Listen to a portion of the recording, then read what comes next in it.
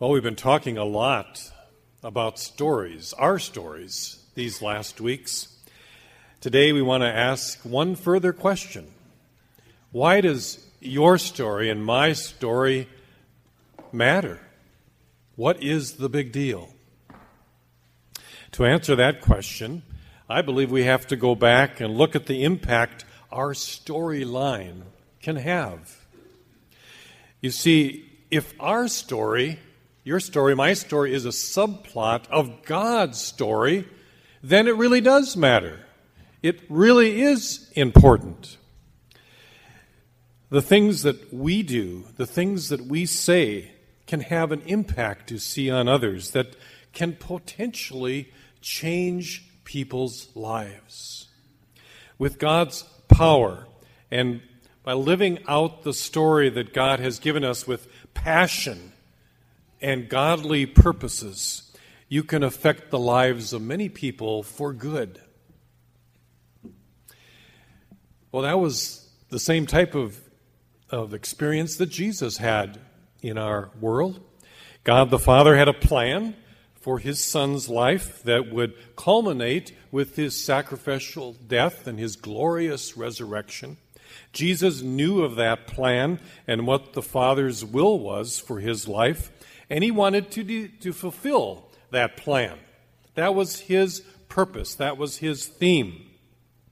And he didn't let himself get off track, which easily could have happened. Jesus could have simply focused on his work of healing people, and he could have become the most popular guy in the whole country, called the Great Healer.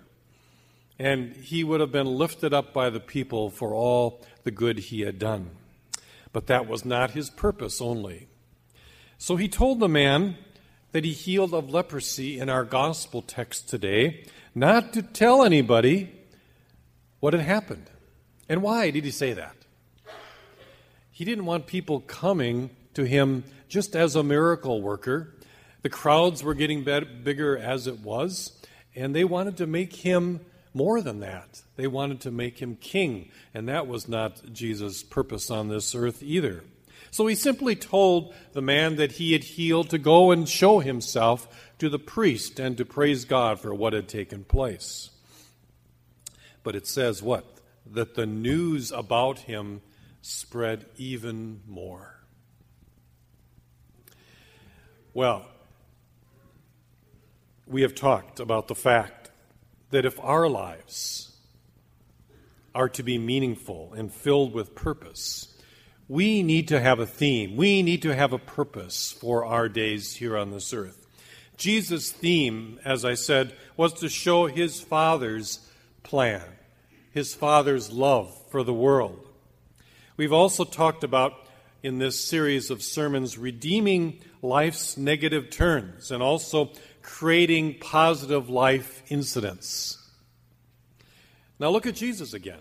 He had some negative things that he had to deal with in his ministry.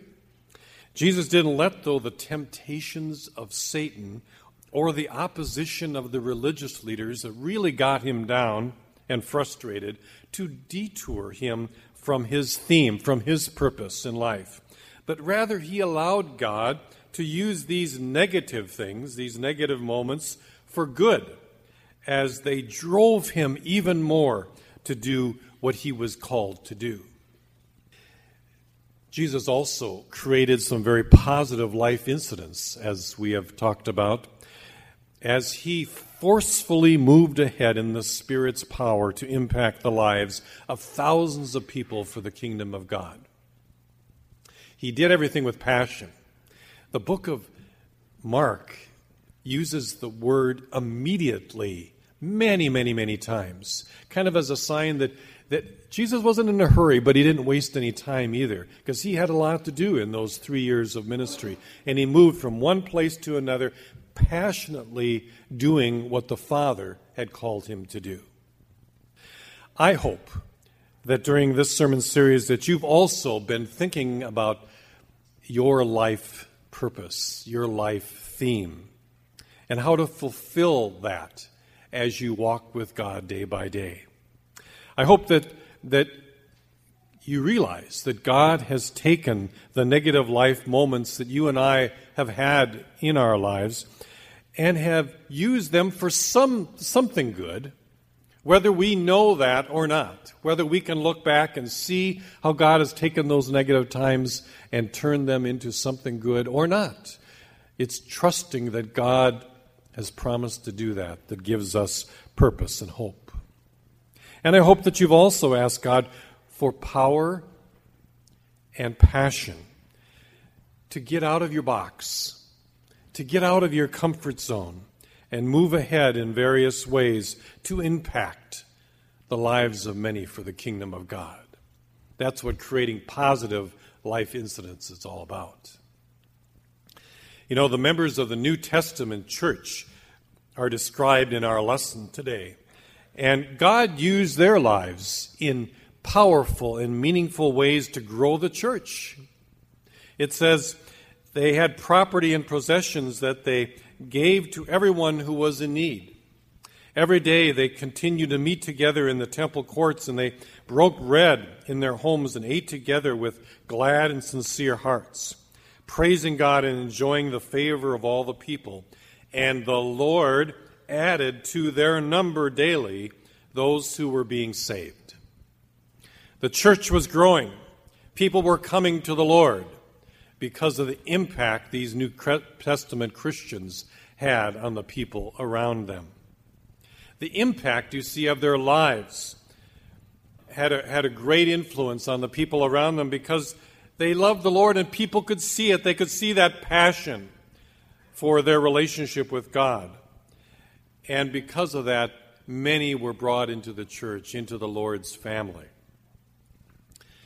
Don Miller, the author of the book Storyline, reminds us that people learn and are changed by the example of people around them, rather than by lists of things that you should do to get along in life and to grow and mature in life.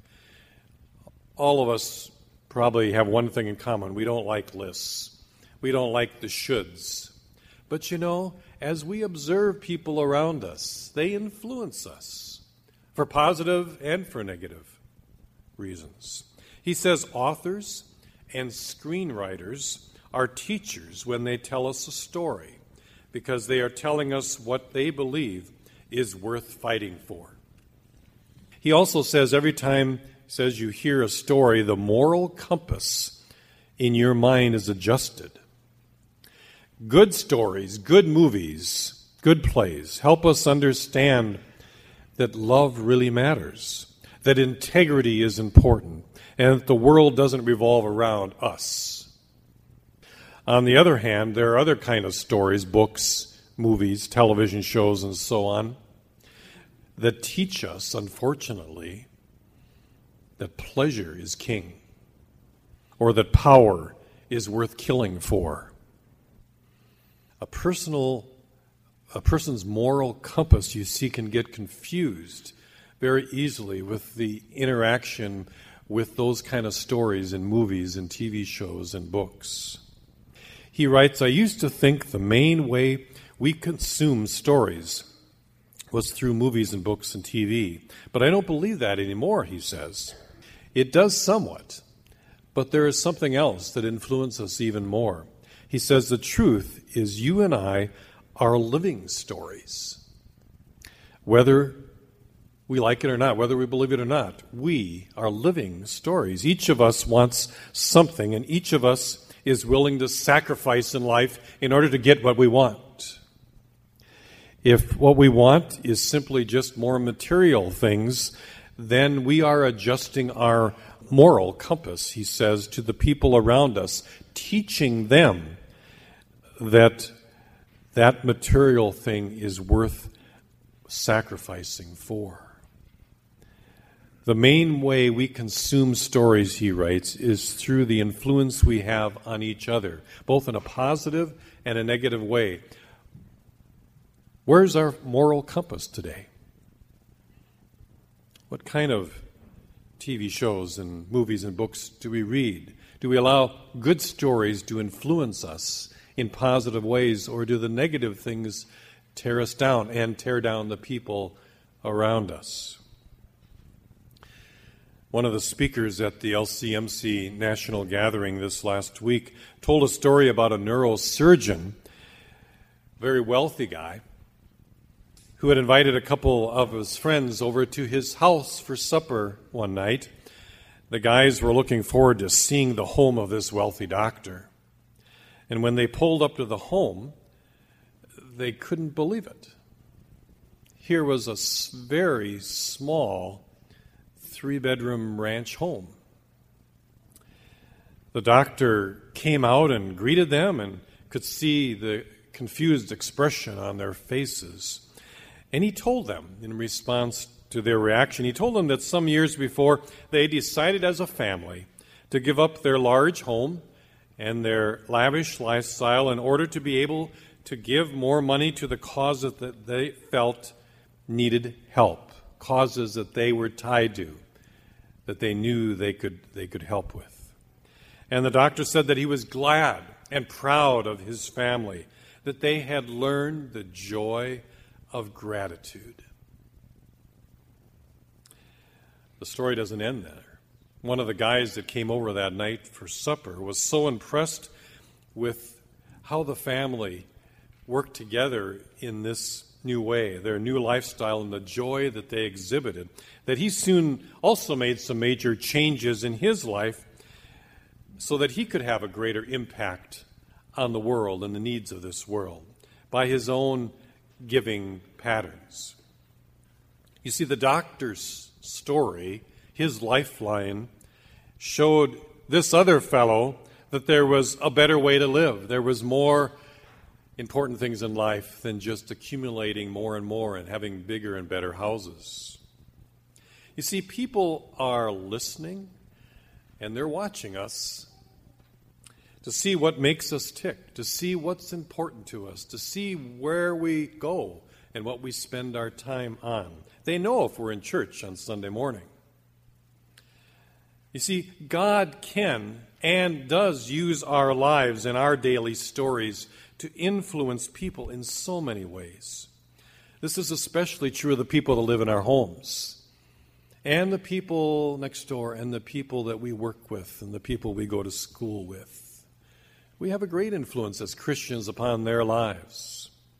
When we live out the theme of our lives, we're teaching people that this world is not about me only, but it's about God and His message of love.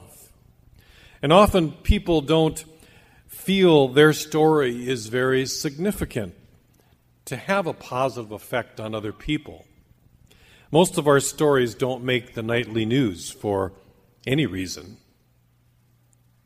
But the truth is that our stories are just as significant as anyone else who has done some wonderful thing, if we are living out our lives with a God-given passion and purpose. If we're doing God's will, we don't have to be on the nightly news to have we don't have to be on the nightly news to influence people. Once our life stories and themes are clear in our minds and our hearts, if we know why we're on this earth, if we know what the purpose is for each day, then we will receive that gift of contentment, of peace. Do you have that peace in your heart today, knowing that you're doing what God has called you to do and that that's your first priority in life? Other people around us will notice that things don't rile you, that even when things don't go right all the time, there's a contentment in your life. There's peace and calmness. Praise God that He has and will continue to use our stories, our lifestyles, our storyline to influence other people, to use us for His exciting purpose. That's why our stories matter. Amen.